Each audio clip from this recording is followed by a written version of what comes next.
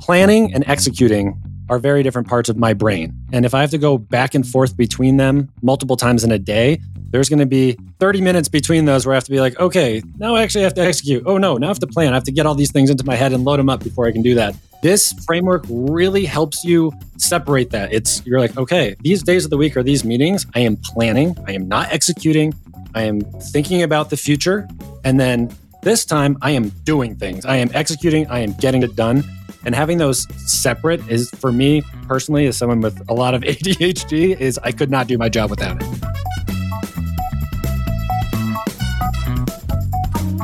Hey, this is the Data-Driven Marketer. I'm Adam.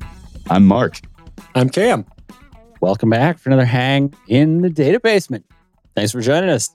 And special thanks to our guest this week, Cam Fortin, who is another a mothership guest, a member of the team over here. VP of Product for Audience Solutions, which I think is technically where we fall also right now. So I'm told. At least in terms of who approves my payments and stuff. You are also the largest influencer I think we have on the team. We have like 15,000 Instagram followers. Not quite, but it's not for B2B, you know. It's nothing just to do for, with the rocks, subject matter. So. But it's important to have hobbies, right? We got to be well-rounded. Rock talk. Hashtag rock talk. So yeah, I'll throw to you from here for, like a quick intro of kind of how you ended up at NetWise with us and then how you've landed where you are. One thing we always talk about in product is there's not a real standard way to get there. Everybody has their own kind of path. And so it's always fun to hear how people got into it. So for myself, after college, I was in a consulting firm for a couple years, and that's where I learned all my analysis chops and how to frame a project. And actually, ideas are fine, but execution is more important. So that's where I learned a lot of those skills. Then I went over to wine.com, really fun customer-facing website where you can actually buy wine and have it shipped to your house, and did a lot of analytics there and paid search, and then eventually transitioned over into taking over the product function there. And it was very organic in that in part of trying to do my analysis that I needed for various things, I just had to go talk to people in different departments and had a lot of questions, et cetera. And the lead engineer was like, you know what, this skill set of interrogating things and getting data and making decisions on that and cross, team communication, that's pretty much what product is. We don't have that. Would you like to do that? And I said, sounds interesting. Let's give it a shot. And so that's how I fell into product in general, and absolutely have loved it and enjoy it ever since. So I was there for close to 10 years. And then I got a call from Brian Jones, the now CTO of the joint ring-fenced organization that iWise, that I think we're calling ourselves these days. But we were buddies, and his company got acquired to basically be the in-house engineering team for NetWise Data that had historically outsourced their engineering efforts. So they wanted to hire them, and they needed someone to wrangle them and put some process around things and to develop a product roadmap and do all those good things. And thought it was a great opportunity to kind of use my skill set, but in a completely different arena. And then I was there for a bunch of years. It was great, and we got acquired. The part I forgot about that story is that Brian brought you in, and you know Brian because of a bunch of friends that he and I share from like high school. Oh yeah, so that's funny. I mean, it's pretty amazing that we went from getting, having a couple of beers a couple of times to realizing, oh, this is actually somebody that I could have like a lifelong career with, right? So him and Pal both, they stayed at my house before I even joined and stuff. So yeah, that was pretty fun. Awesome way to join the company. Funny. One fun tidbit about NetWise. Before we got acquired, there was not a single hire that didn't know somebody else in the company when they joined. It was probably the closest knit and best kept culture of any place I've ever been. It was pretty amazing. That was really the biggest selling point for me when Kerp brought me on. I mean, this is case in point. I think I was the last, maybe or penultimate employee that was that fit that pattern. Before we got acquired. So that feels really good.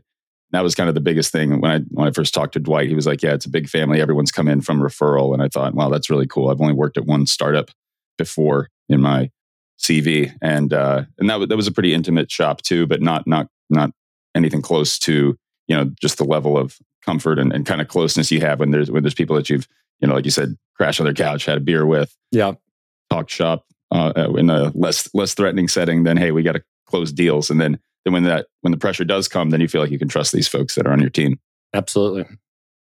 So when I first joined NetWise and started to get kind of, onboarded into the various teams and technologies and whatever, Brian, I think, just hosted a meeting with like me, you, and a couple of other people and said, these are your project management software people. They understand what you and I, me and Brian, talk about all the time in terms of there's a better way to work than how all the rest of the world does it. And I was like, okay, I got you. So yeah, like we've worked together on different projects, but also you're the one I go to and I'm like, okay, what's happening over here where software hits this world of needing to make projects happen and product to come out and all that kind of stuff, because that methodology is eating the world. Mm-hmm. So increasingly marketing looks like that, running in sprints and Scrum and that kind of stuff. But that's why I really tapped you to come join us today, was to talk about that aspect of it. And I think you have a very interesting view because you're coming from consumer into B2B, and now you're going through like this growth of your engineering team and sort of trying to deploy that same methodology into these bigger teams. I think the question in the middle there, although it might come off kind of broad, is like the way Brian says it is there are people who have used project management software and they all don't understand how the people who haven't can live without it. Why? What did we crack with the idea of, hey, you can go to ClickUp every day, you go to Asana, whatever, every day and manage all your stuff and not have to be stressed in the same way that you have historically been? Like, what's the change there? Oh, man. Yeah, I don't know how I would live without it for a lot of my job. And to be clear, though, there's a ton of my work that doesn't fall into, issue tracking software, if you will, but I try to decrease that bit over time and track more and more of what I'm doing. But I think when I started out in product, right, I had all of these ideas and I'm just like, oh, this is what product is. You have an idea and then great, this is how we're going to improve this thing. But ideas shouldn't even come from the product person all the time, or even most of the time. They should come from the customer or the company or salespeople, et cetera. And the product, you got to figure out which of these are worth doing. And then more importantly, how do we get them done, sequence them, turn them from just a vague sentence or two to actual requirements and get them done. And over tens of years, there's been the Scrum process has been defined and adopted by engineering teams. And it's just obvious that you need to track things and break them down and assign them and have these views in order to have a good velocity and get things done and have visibility through it.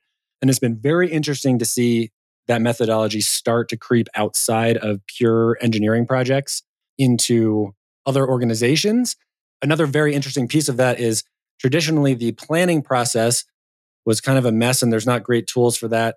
And then you get to the engineering world and that's where it turns into something that's actually standardized in Jira and there's tickets, et cetera.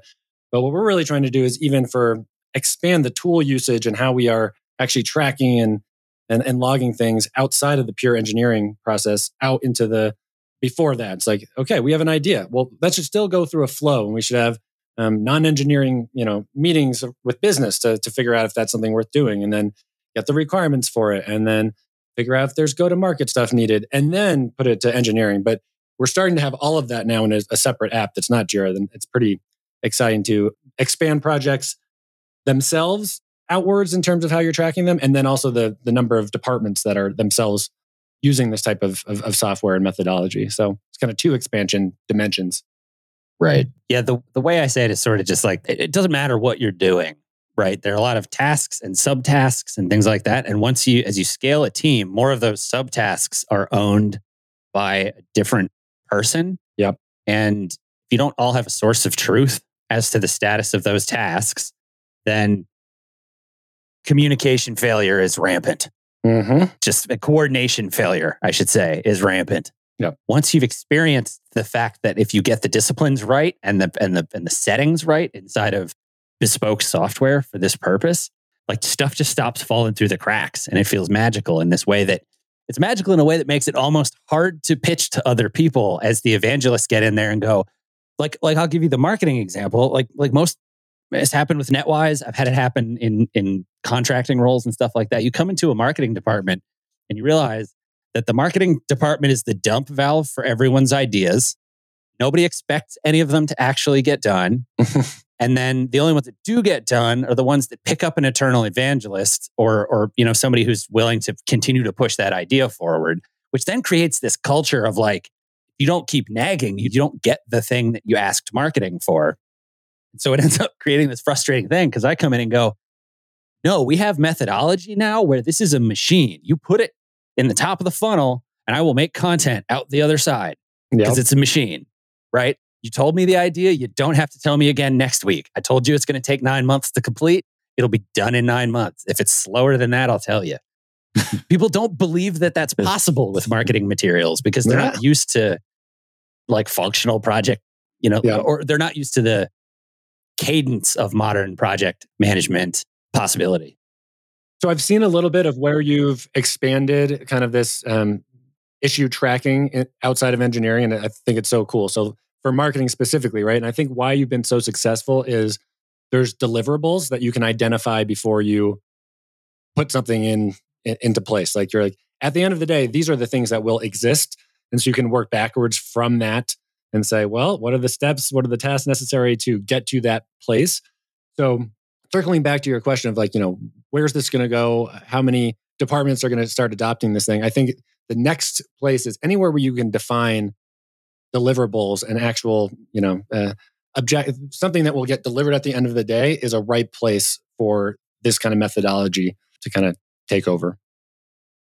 You want to make sure the tool is suiting the need of the team too. That like learning a tool just to learn a tool isn't productive. Oh, absolutely. Yeah.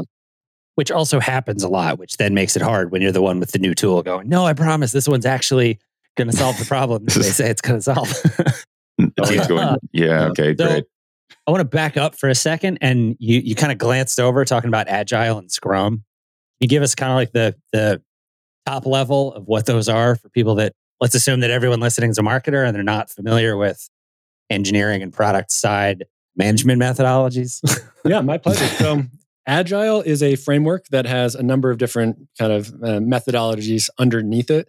But basically, it's all about visibility and iteration and continuous improvement, and as applied to software. There's a couple different flavors of it. One is Kanban, where it's just a never-ending list of things that you're a backlog and you kind of move through them, which can be great for if every task is relatively important and not a lot of dependencies, that can be good.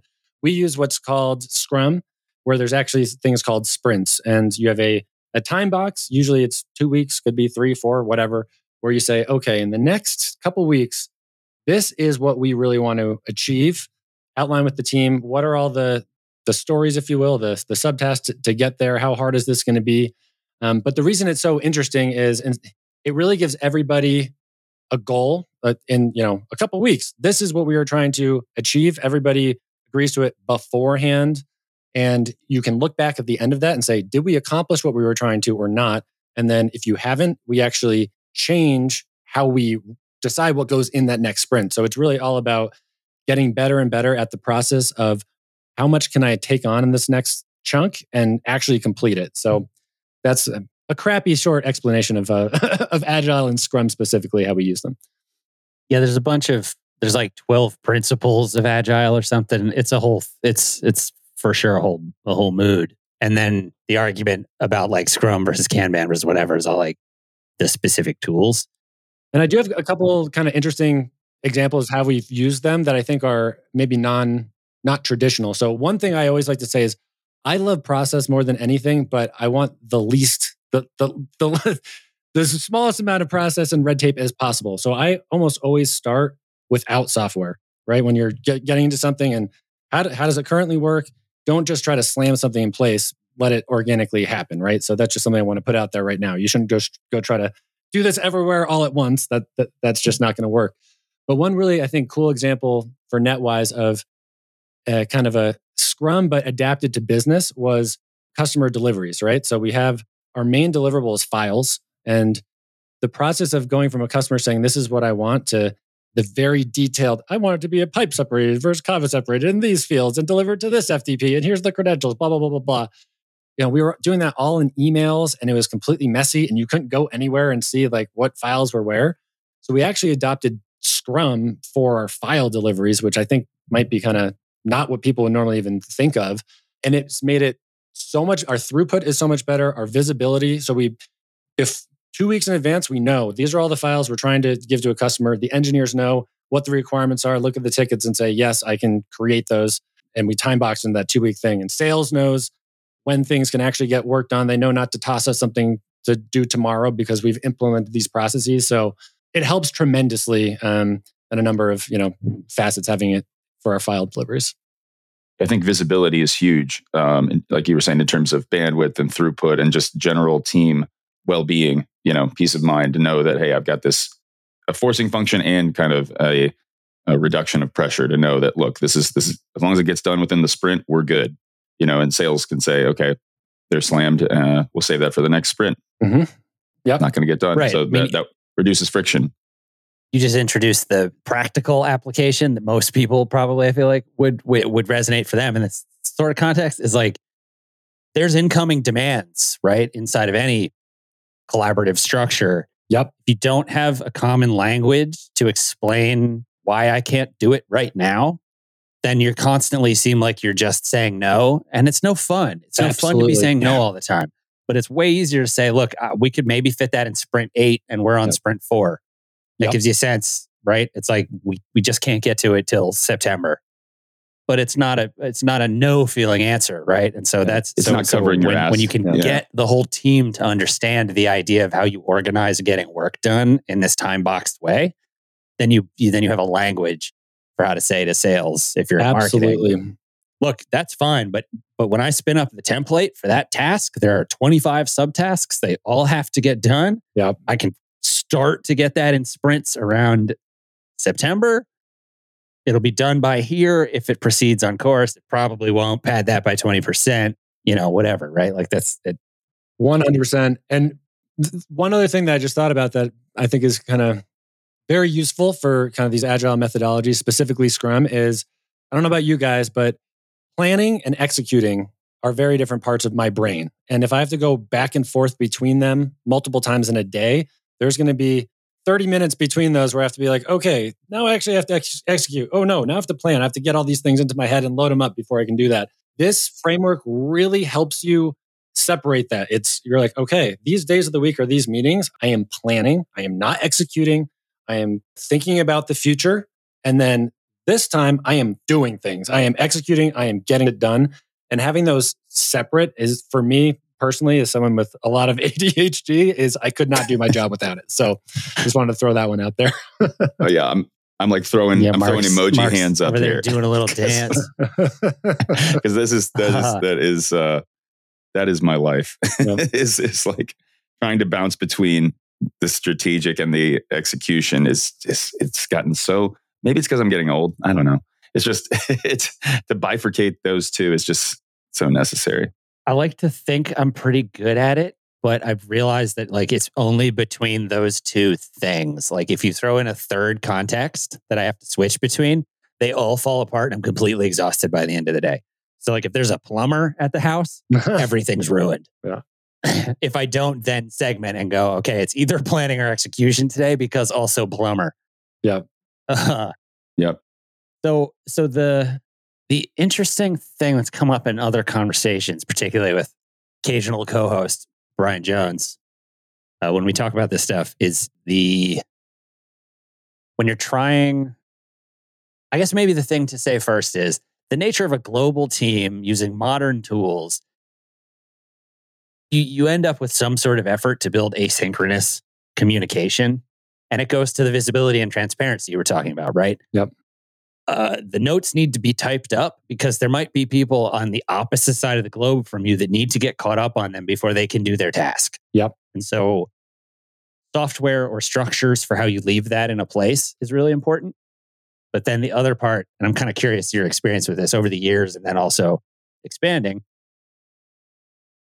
Then there's the part where there's aspects of it that you might have a voice in the back of your mind that goes, okay, we don't have to do this in a meeting if everyone just gets the discipline down of updating this thing. And then it never happens and you're frustrated because you're like, why can't you just wake up every day and update the thing? And it's like, well, because that's not how people work. So there's an interesting aspect where you still have to have meetings where you might not even talk. Sometimes I call them silent meetings, where it's literally like we all get in one place and then we go through all the steps. And if there's questions after that, then we field them. If there aren't, we can all just leave and say, hey, good job, everybody. But that communal aspect of being there and going, okay, everybody look at the backlog now. Okay, only look at the tasks assigned to you. Okay, move anything that's in progress. Anything that's to do, you're still going to get to. Anything you're not going to get to, move it to the backlog for next sprint. And it's like, that's the thing I've been trying to dance around the most, is like trying to find that line of, okay, how much do those meetings feel like babysitting versus they're just necessary because humans going to human and yep. You know. One thing specifically about like Orthodox Scrum, as we've been calling it, that I love is meetings. They're not called, there are events, right? So for Scrum specifically, you've got, there's 4 or 5 specific types of events. You've got your stand-up, that's just the engineers and the Scrum Master talking quickly each day about what's going on, what are your blockers, what are you working on. You got your refinement session, where the whole purpose of it is to go through the next things in the backlog and make sure they are dialed and ready for the engineers to work on and move them around if you need to. And then when a sprint's done, you have this amazing, gorgeous meeting that's my favorite thing in the world called a demo, where all the stakeholders are there with the engineers and here's what we did. And here's what we're going to do. Do you guys have any feedback? Should we course correct it at all? And then you've got your actual sprint planning, where it's just the engineering team and the PO again. And what are we going to take on this next one, right? So Scrum makes meetings matter. You don't have a meeting that doesn't have a purpose, and you get shit done, and you have as little meetings as possible to let the engineers do their thing, right? Every other type of meeting I have is the exact opposite for the most part. Most people are terrible at meetings. There's maybe an agenda. Half the time, I'm not sure why I'm 100% there. There's duplication of meetings and like what you're trying to do across them. And that's again where this process stuff can, I think, probably help, where you start adopting some of these other processes. And instead of just random meetings, you actually have meetings with a very, very specific focus that actually help versus just bloat things. And a good PMO helps too. Yeah. It's easy to fall into meetings disguised as productivity. Basically, it's kind of how I'd say it, right? Like, I'm so busy. Are you really busy, or is your calendar just full? Absolutely. Yep. I think we may have stumbled on the title of the episode too, making meetings matter. Yeah. Making meeting matter. There you go. I like alliteration. Okay, so I want to talk a little bit about how we do that differently for marketing. But first, this is more in the weeds of the project management stuff. Yeah. Talk about the difference between sort of like tasks and stories and epics and that kind of way of classifying like the priority or the scale of any given piece you're moving around inside the system. It is super fuzzy and there's no right answer, that's for sure. But what we have landed on, which I like, is we have, and this is where I wanted to circle back to the expansion of this kind of process outside of purely engineering to actually the road mapping, scoping part of it. So what we try to, an epic is a collection of user stories in Jira, right? It's a bigger piece of work. It might not be as big as a release, which could be a bunch of projects that are all dependent that you release at once. But in general, we work on the epic level, which is it's real functionality that once released, does something, but not super, super huge, but it's, more than one person, more than one task involved in it, right? That is usually what we are trying to, on the product and business side, come up with those and prioritize those kind of bigger things, right? And we do this in this system called product board. And then once we go from it's an idea to an actual candidate to planning, right? We're doing more and more scoping and refinement and resource allocation and stuff at each step there, which is incredibly useful before it actually even gets into Jira and into the engineering flow. So that's how we've done it. The business only has to care about kind of that higher level, project level stuff, and then from there, when it gets into the engineering, we break it down further into what the stories and the subtasks, et cetera. So the engineers can actually distribute the work and complete it. And it's a really important thing to define for yourself as a team. What level do we want to roadmap at? And what level do we want to assign things to engineers at? And how do those kind of play together? And what's the integration across your system so you can actually track a project through the different software that you're using. So I can get more in depth on exactly how we use stories and subtasks and stuff because there is a lot there, but that's in general the kind of the level that we're thinking about. I will say anecdotally, it's interesting to hear.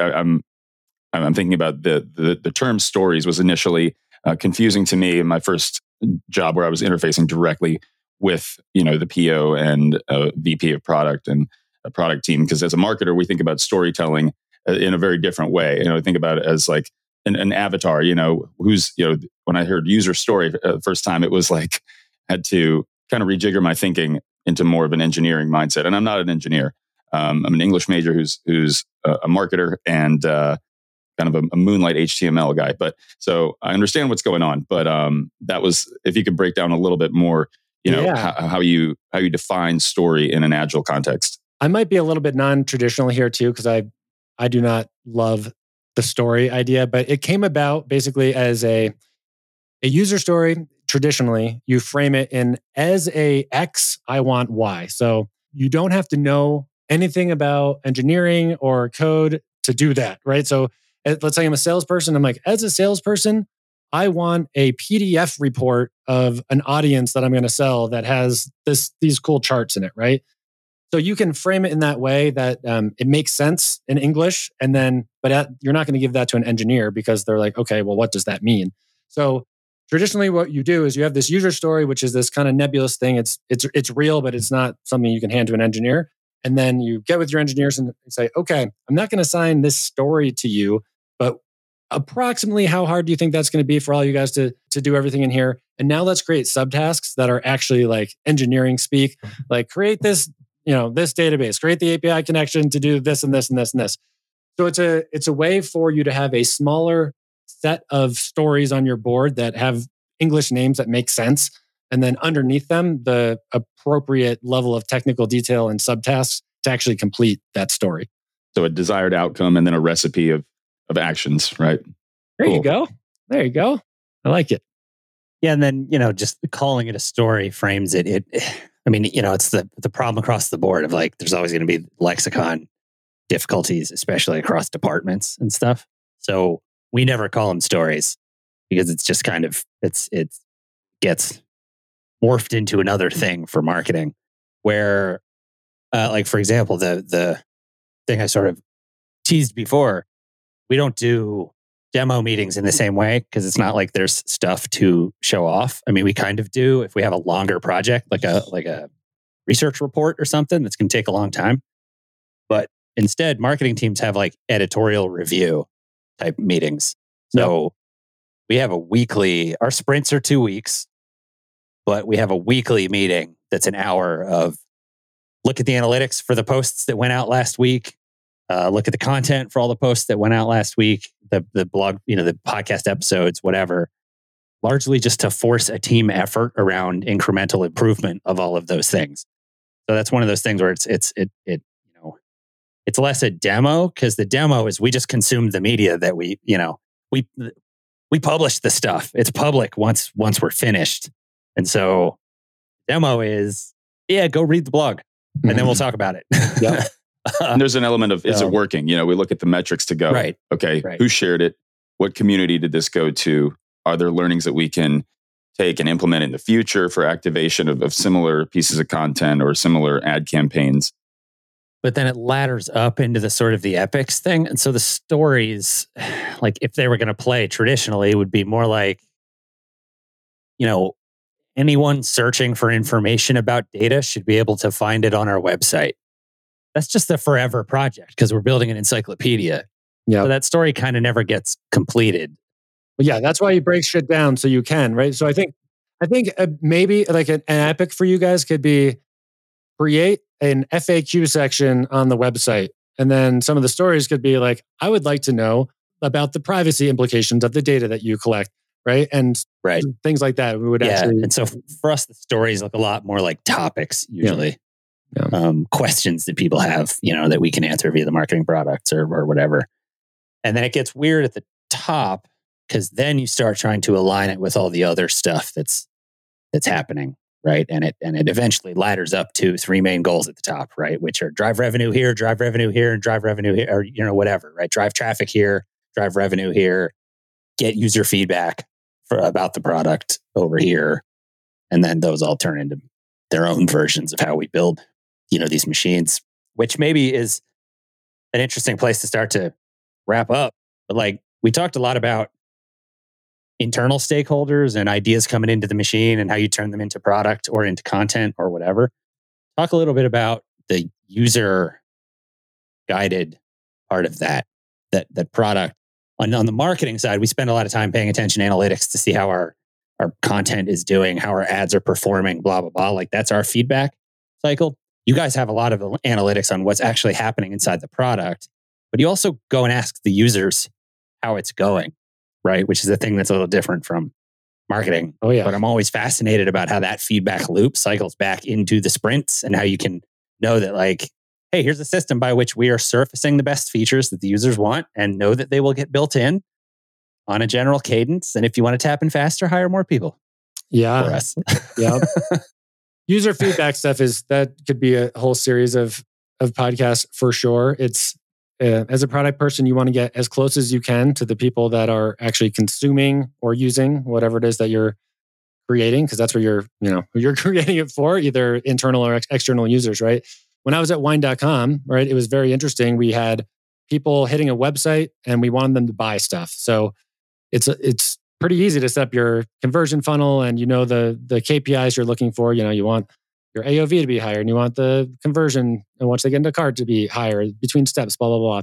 And then in terms of new things that people want, right, and so any issues with that, you can kind of tell them to chat you or whatever. But the more interesting thing was for new things that weren't on the website, we had a group of people who I could email at any time and send a poll to ask them about whether they would want a new feature or not.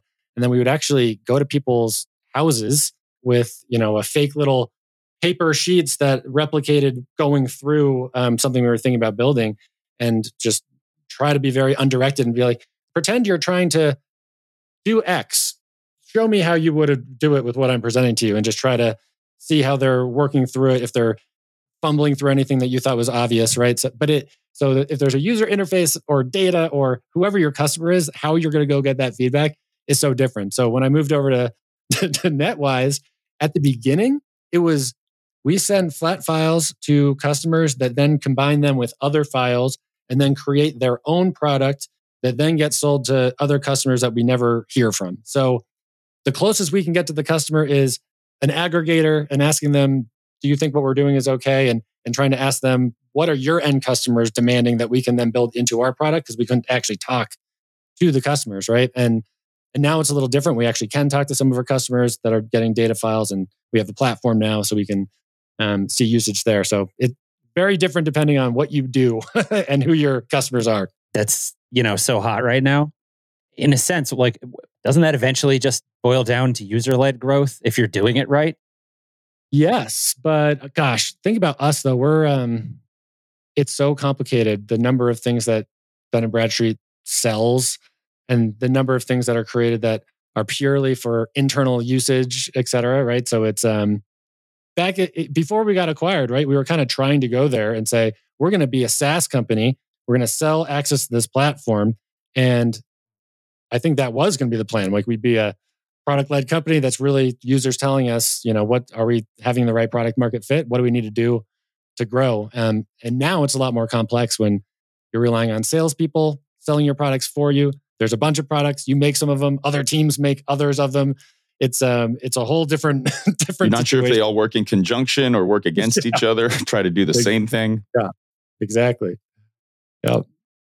So my last question, I guess, that's maybe trying to kick me out. Am I doing this poorly? It's vague. No, you're great. I'm just trying to honor your calendar. We got 8 minutes left to land the plane. Okay, so how many people were at wine.com when you started? Oh gosh, I think like 25 or so, and there's probably like 100 when I left. So, okay, I'm not really familiar with the influencer arc of Gary Vee. Mm-hmm. Did you see that coming? Well, depends on what you mean. If I saw that coming. I saw that he was a squeaky, annoying wheel, and certain people liked him. But luckily, I didn't have to do much with him. Works for some subset. He's one of those sure. old school. You gotta work 27 hours a day and hustle. I am the opposite. I want to have a bunch of engineers and product people working with me that get shit done during the day and then go hiking or hang out with their family after work. So Gary Vee was never my paradigm of for sure someone to emulate there. it's definitely, I mean, he's an influencer for a reason. It works. He's got his people, to be sure. I rode that mentality into burnout at least twice. That's it. So I learned my lesson. I can't do it. I can't do it physically anymore. My body hurts too much for those kind of hours.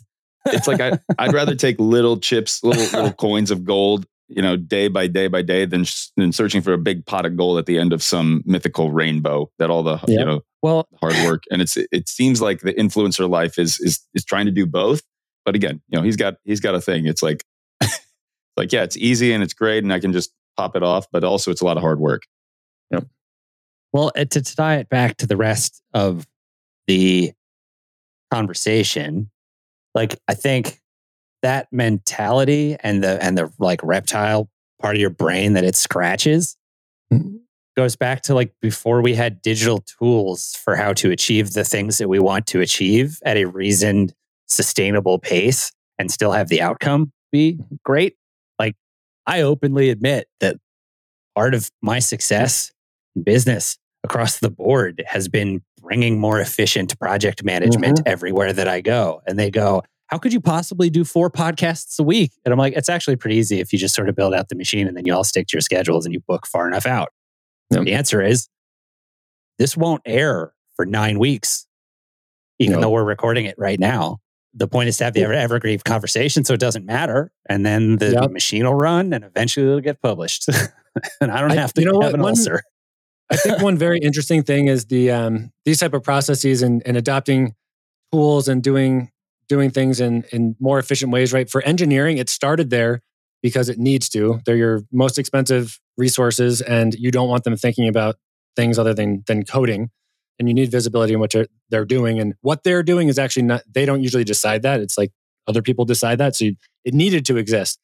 But you are expanding that kind of workflow beyond that to where it doesn't necessarily need to exist, but by adopting it, you're actually giving yourself a competitive advantage, right? You can create more content. You can measure things better. You can have a smaller team and get as much or more done, right? So I think that's a pretty cool takeaway from this is taking what engineers need to do or what product engineering needs to do and deciding to adopt that in other places to actually give yourself an advantage. That's like the moral of this whole podcast. Yeah. I mean, the whole, not just this episode, the whole enterprise. We can shut it down. Season 2's over. No, but really, Cam, thanks for coming on to do this. Yeah. Good stuff. Where should people look you up if they want to see your rocks on Instagram or TikTok? YG_rockhound if you want some of that agate and petrified wood content, So I moved from the Bay Area where I could go hike in the redwoods and swim in the ocean to the high desert of Boise, Idaho. And it was kind of a tough transition until I discovered the desert has its some amazing things too. So I mean, the deserts all used to be oceans. Yeah, so there's a lot of cool stuff left behind. So or lakes is here. Well, and thank you to our listeners for joining us for another jam in the data basement. Yeah, thanks everybody. Listen, share, subscribe wherever you get your podcasts. This has been the Data Driven Marketer. I'm Adam. I'm Mark. I'm Cam. Take it easy, everybody. Thanks for listening to The Data Driven Marketer. Our show is produced by Jessica Jacobson and Dan Salcius. This episode was edited by Steve Kosh. The Data Driven Marketer is sponsored by NetWise, a Dun & Bradstreet company. Any views or opinions expressed in this episode do not represent the views or opinions of NetWise or Dun & Bradstreet.